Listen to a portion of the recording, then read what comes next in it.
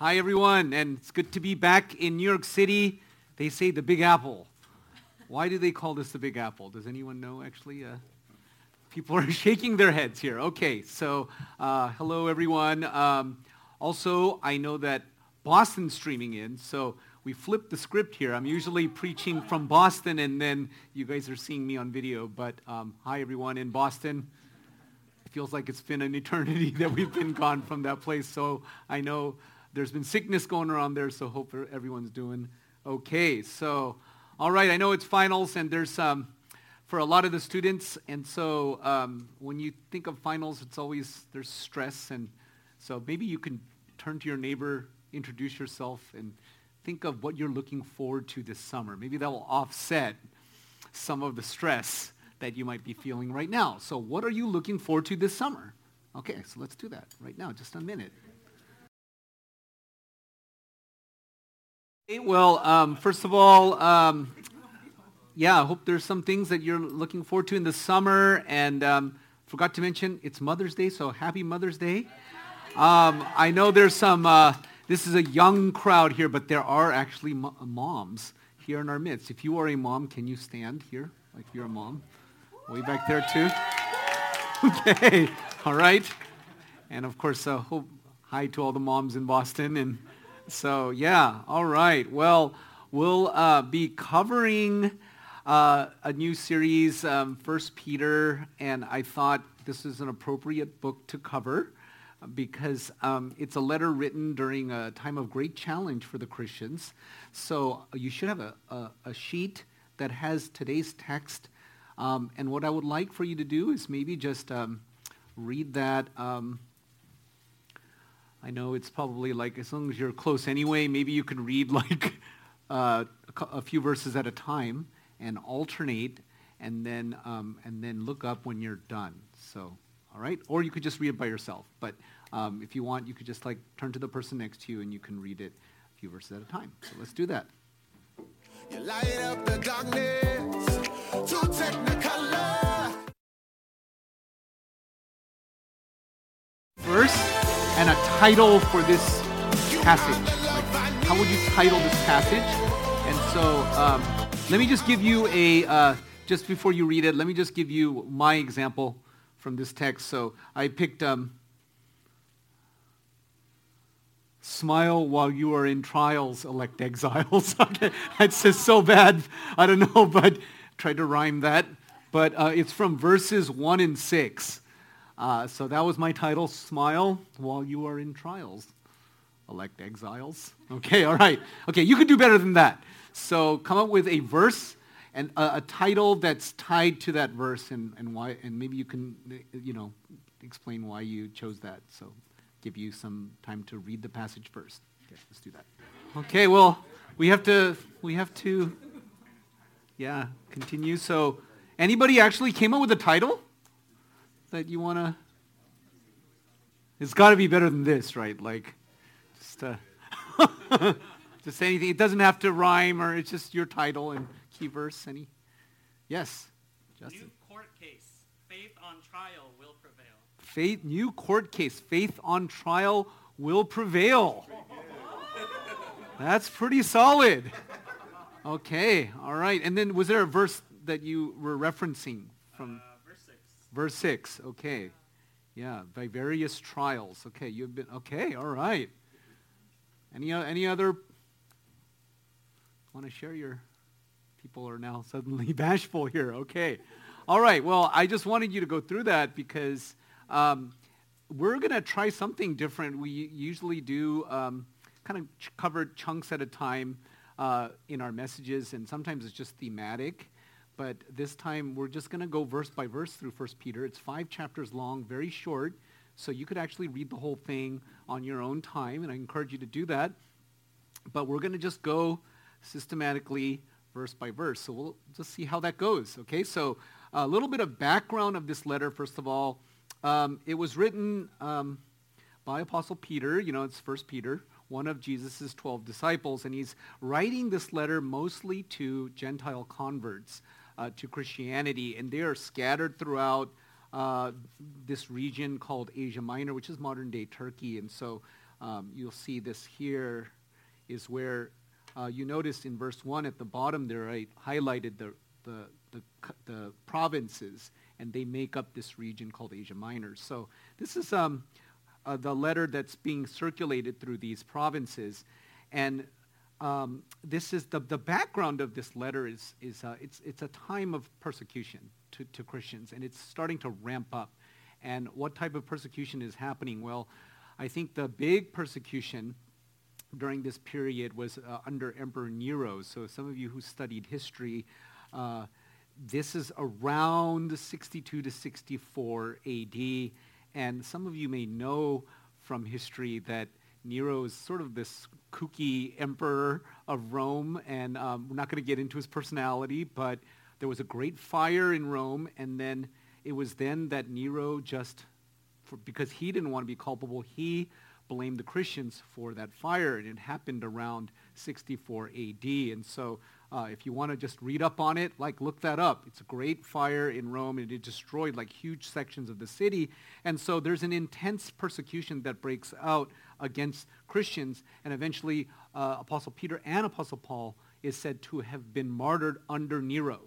So this letter, then, going back to why this letter was written, it's written to the persecuted Christians, and because they are also besieged during this period. So going to verse 1, like I said, we're going to go verse by verse. We're not going to cover every verse, but for the most part in this chapter, it says, Peter, an apostle of Jesus Christ. And I just want to pause there. Apostle of Jesus Christ. What does apostle mean? And it actually literally means one who is sent. And it's sent by who? It's apostle of Jesus Christ. So sent by Jesus Christ.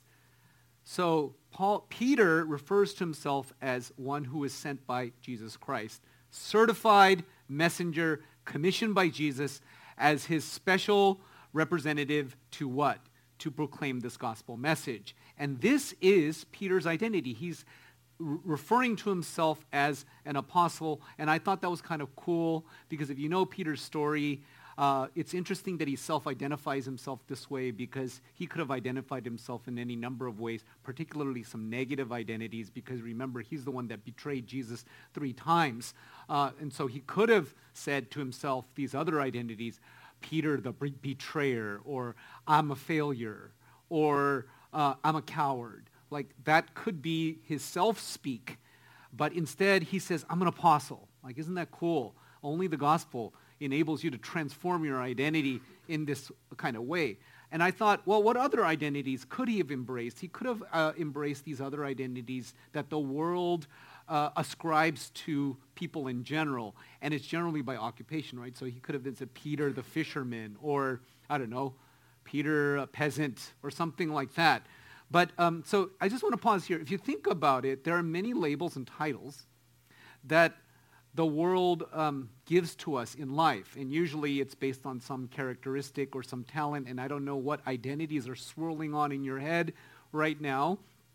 But generally, even from a very early age, like Clay's here, and even such at a young age, right? This is John and Kat's son. You're given a certain label, especially if Clay hits baseball really well, you're sporty, you're an athlete, and suddenly he's like, yeah, I'm Clay, the athlete, suddenly that's the identity that he takes on, right? And then you get older, and then you're good at coding or something, and you're the programmer or something. So I remember one of my first jobs as a programmer, even though I knew nothing about coding. That's another story, by the way. I was a molecular biology major, and then suddenly I got this job as a programmer. And I remember going into my office, first day of work, and it said, Manny Kim, software engineer. Wow. I was never thought that I would have that title, especially since I never took one computer programming class ever up till that point, and to be given that title, wow, by grace, or something like that. But anyway, these titles that the world confers upon us usually are based upon your ability, right? And which is why I think that leaves us so insecure, because if you meet someone better and your whole identity is wrapped around that quality of yours, then you're going to start to feel very insecure. You're going to start to lose once you start to lose your ability and your identity erodes along with it. So just want to make that observation that we're given different identities by the world. But I just want to make this claim. It's neither all that substantial, nor is it steady enough to carry you throughout life.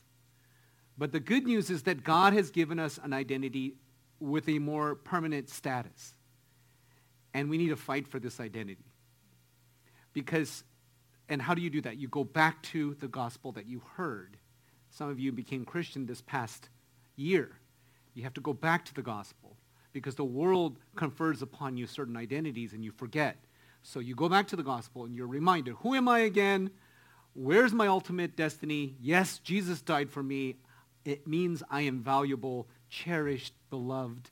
Those identities that is true and is more stable, like that's what we need to fight for. And so as we reflect on that, I think it can intensify that sense of identity. That's right. I am a child of God. I am an apostle. So Peter, an apostle of Jesus Christ, it's a title that I think is forged in the highest of heavens. And it's a lofty title that he did not earn. And the closest I can think of is like a parent who, like if you're a daughter or son, you didn't earn that, but that's just simply your title. So it's interesting. The next part is, it says, elect exiles. So that was where I got my title, elect exiles. And what does he mean by to those who are elect exiles? That's who he's writing to. And immediately I thought about the word exile refers to Jewish history, which is in the Babylonian exile, 586. Actually, it's 586 BC. That's a mistake on that slide. And so the Jews were exiled from their homeland in Jerusalem, and then they were scattered all throughout Mediterranean, including Babylon. And so, of course, the Jewish people would have thought about that imagery, that event in history, but he's writing to Gentiles. He's not writing to Jews. So Peter uses the imagery of exiles, going back to that, to evoke this sense that this world is not my home, because that's what an exile is, right? You're displaced from your true home. And so what are they displaced from? He's saying you are the elect exiles. You're displaced from your true home that is heaven. And so to address them as elect exiles must have been very intentional to remind these persecuted Christians that this was only temporary because they were ultimately nomads, pilgrims, that this short period on earth was a waypoint until they reached their final destination. So the fact that the world is not our home, that we are elect exiles too, I think that can bring us great comfort, especially when you feel marginalized for being a Christian, for your faith. And certainly the world makes us feel that way if that's your identity, right? Like professors, friends, administrators who brand Christians as weird or, whatever that title that makes us feel illegitimate, to be reminded that our hope is not in this world anyway, that through the resurrection of Jesus, that we can hope in a more permanent home one day. That is a living hope. This will be, I think, the theme throughout the not only 1 Peter chapter 1, but throughout. So go into verse 2. According to the foreknowledge of God, the Father in the sanctification of the Spirit for obedience to Jesus Christ. And I just want to note here that I noted Father, Spirit, Jesus Christ in blue there. And it's just from the very early on in church history, there's the doctrine of the Trinity. We're not going to get into it, but note Father, Son, and Holy Spirit here. Verse 2, it says, in the sanctification of the Spirit for obedience to Jesus Christ. Sanctification is one of these theological words, but all that means is it's, after you become Christian, it's an ever-growing control over your sinful nature.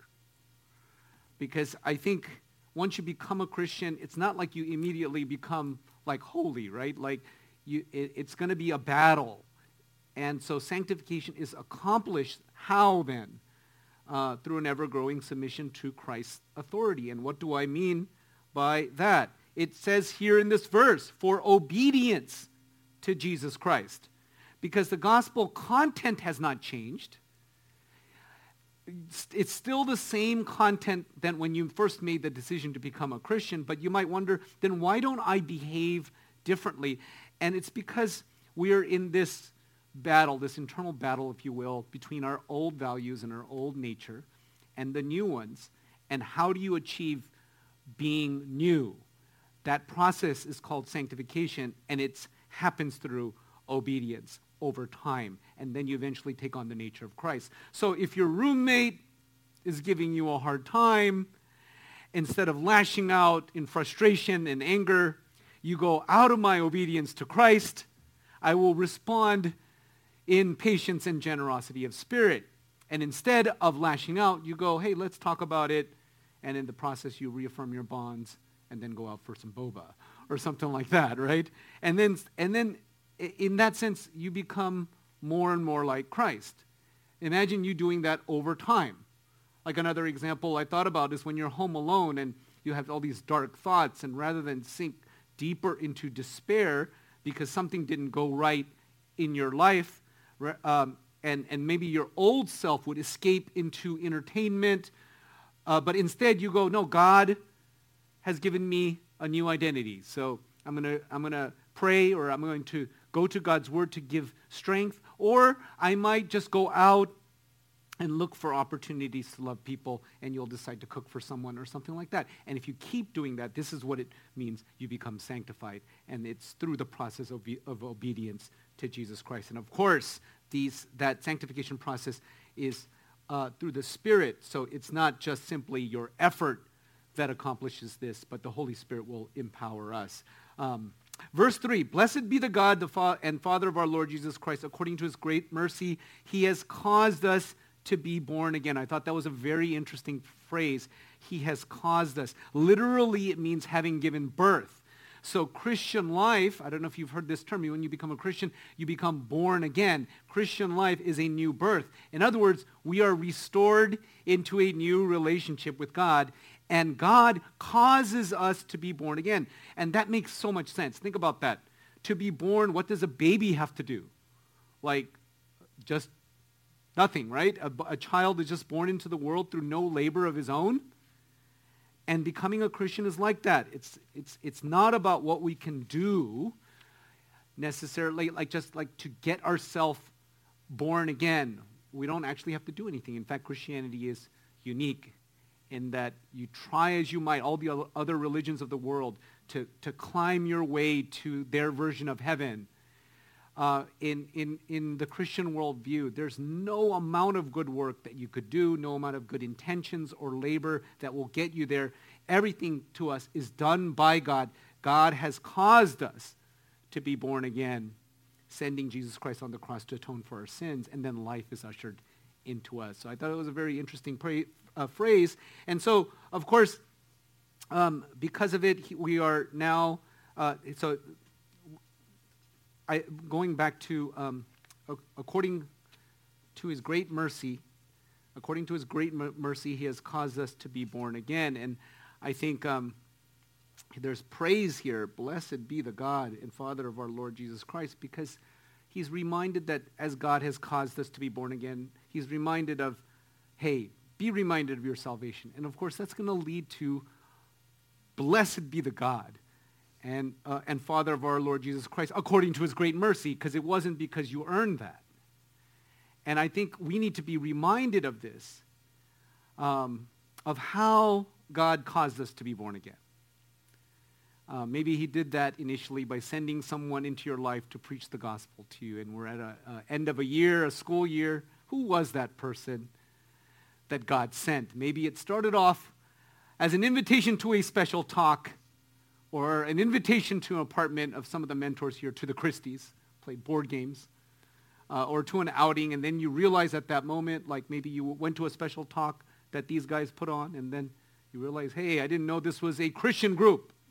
And you eyed the exit signs because you were in the middle row in the middle seat. You couldn't get up, and maybe you pretended that someone texted you to get out of there.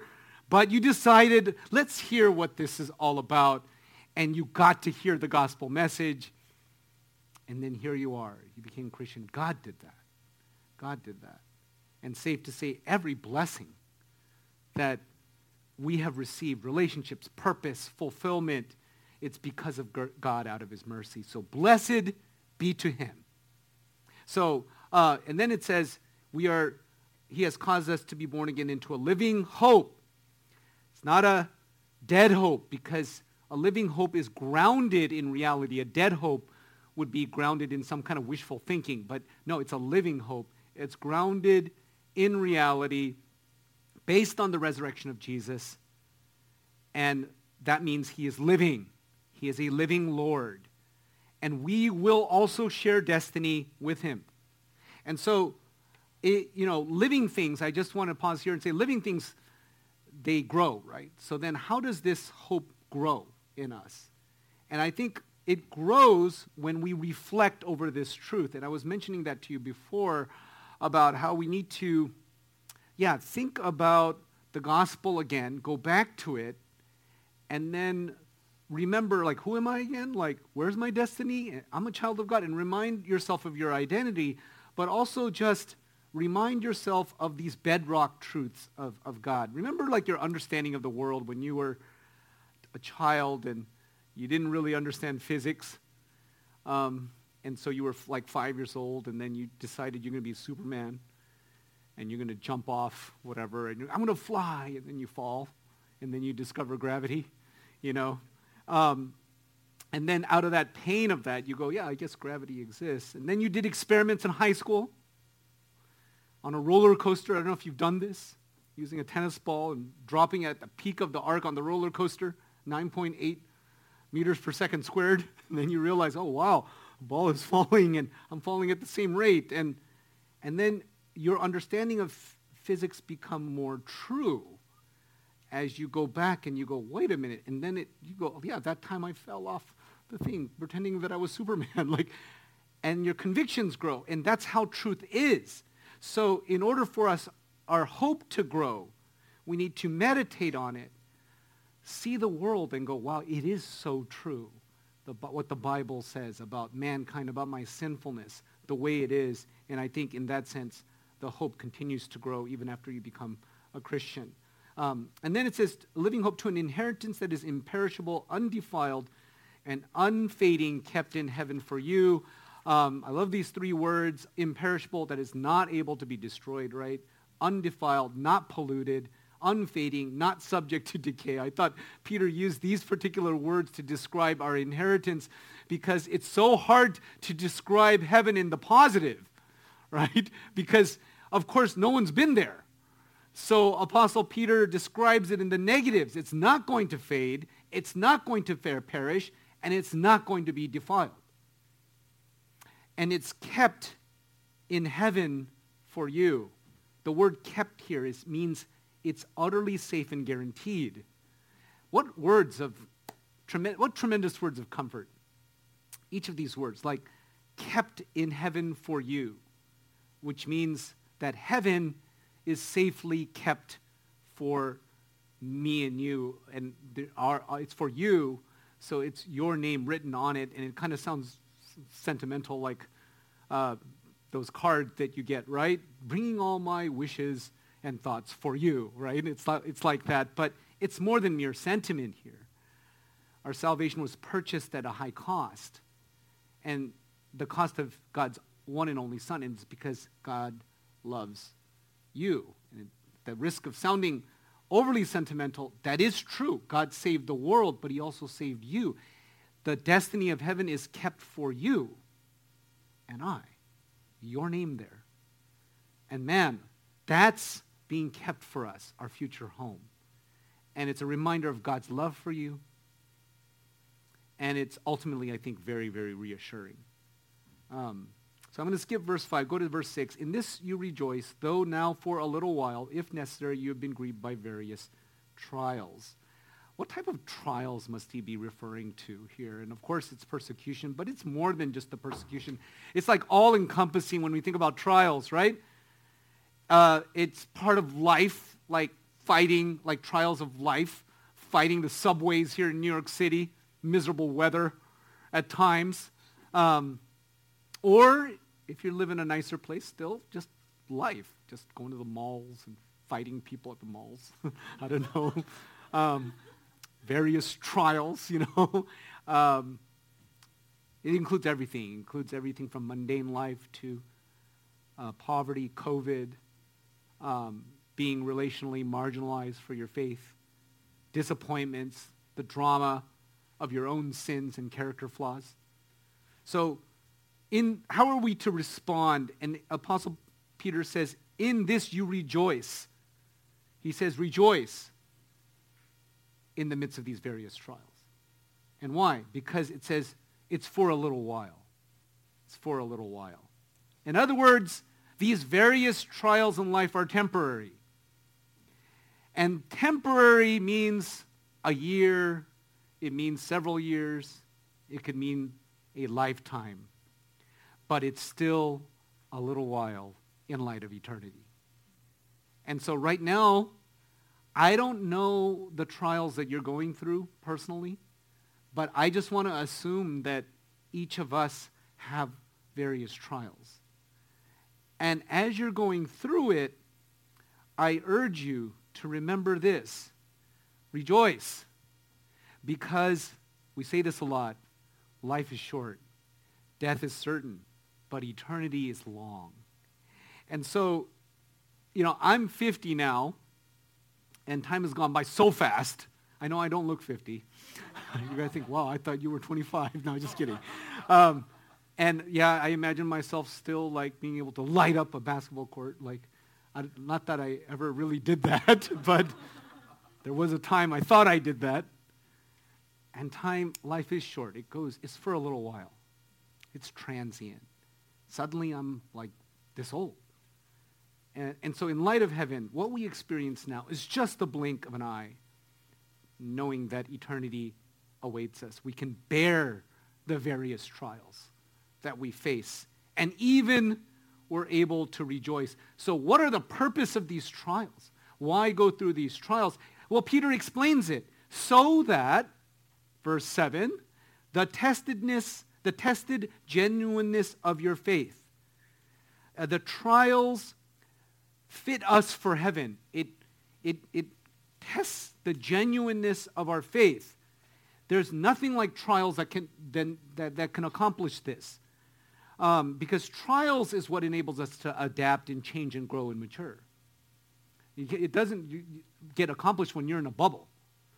So you know that. Like when you live in a messy room, I don't know if your room is messy, but you sort of get used to it, right? You get used to it. So it may smell or whatever, and you don't even need Febreze or whatever, but it's okay. You're used to it. And someone say, hey, no, it smells, and you need to make your bed, and then suddenly you are under trial. And this will test the genuineness of your cleanliness. And then instead of rebelling, you obey and make the bed, and then you what? You grow through that. And grow in that context, that example is you become cleaner, over time, right? Trials. It challenges you in that way. So trials and suffering is a crucial ingredient that God uses to purify our faith. We mature when we face our trials head on. And I think this is different than what the world teaches us, because I think the world indoctrinates us to believe that we should avoid trials. That at all costs, avoid pain. Anything that makes us feel stressed and makes us anxious, avoid that. And this is not to denigrate those of us who genuinely struggle with just the whole mental health. But man, when we move toward the potential pain and we open ourselves to, in quote, shocks in the system to yourself, then I think a person is able to grow and mature. And in this instance, it tests the genuineness of your faith. So if we strive to avoid pain and you just seek comfort all the time, then in many ways you're avoiding the work that God wants to do in you. And so may that perseverance and resolve lead you to then find it will result in praise and glory and honor to God, just in your response to these trials. Verse 8 says, though you have not seen him, you love him. Though you do not now see him, you believe in him. And that's his statement to the people, the exiles, but that's also our situation now. We have not seen him like Apostle Peter did, and yet we love him, because the biblical definition of love is not so much a feeling, but it's loyalty, it's submission. And so when you make your salvation decision, you are committing to follow him and submit to his authority. So just would like us to continue to love him through proper response to trials. And then in verse 9, obtaining the outcome of your faith, the salvation of your souls. Salvation is the outcome and is not something that you need to be in heaven to experience. It's actually, it happens like right now. Like as soon as you make that decision, you can experience that changed life, changing values, as I said, that sanctification process, changing vision and desires and relational patterns. And some of you have experienced this already. Changed in your willingness to serve. Before maybe you were shy, introverted. And now you go out of your way to care for others and regularly minister to others. And that's the start of a change that has happened. It's an outcome of your faith. And hopefully you're seeing the fruit of that more and more over time. And again, the outcome depends on the genuineness of your faith.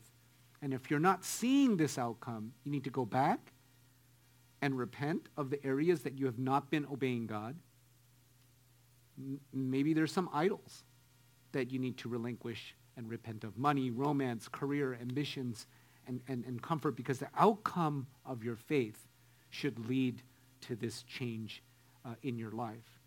And then in verse 10, concerning this salvation, the prophets who prophesied about the grace that was to be yours searched and inquired carefully. Peter talks about the prophets of the Old Testament who searched and inquired carefully. It means that they were prophesying about the gospel but didn't quite know it. They didn't know Jesus would come. They only had a partial picture, and yet they placed their hope in what God would eventually do through Jesus. But what the prophets did not know, and here's the amazing thing, and I hope you share in my sense of wonder about this. What the prophets didn't know, it has now been announced to you and I, the gospel message. And so it was revealed to them that they were serving not themselves but you, and the things that have now been announced to you through those who preach the good news to you, things into which angels long to look. So we've been given the privilege and glories of the full revelation of the gospel, and now we get to proclaim it. And that's the note on which I want to end the message today. We've been given this amazing salvation. And what are we to do with it? We are to announce it. And how blessed is it to be living in an age of gospel fulfillment instead of during an age where the prophets, where the gospel was just carefully hinted at, even hidden from the angels, but never fully revealed. We have that message, that full revelation of God. We've come full circle. Remember how we began this letter? Peter, an apostle of Jesus Christ. We are apostles of Jesus Christ. We have been sent, commissioned by Jesus to proclaim this wonderful gospel message. And so, we're here in New York City, and those of you watching in Boston, wherever you guys might be. And I hope that this summer in particular, God will place upon your heart a burden for the world, that you'll see people and that you'll see your identity as apostles. I know it's challenging, but this is a privilege, almost that secret knowledge that's been entrusted to you and I. And so we have this message sent from heaven to bring this living hope to people. And so let's keep the mission of preaching the gospel alive in our hearts. And I think it's fitting that we sort of end the academic school year on this chapter, because I think it's the living hope that brought the team out to New York. It's the living hope that will allow us to continue to build as we move forward.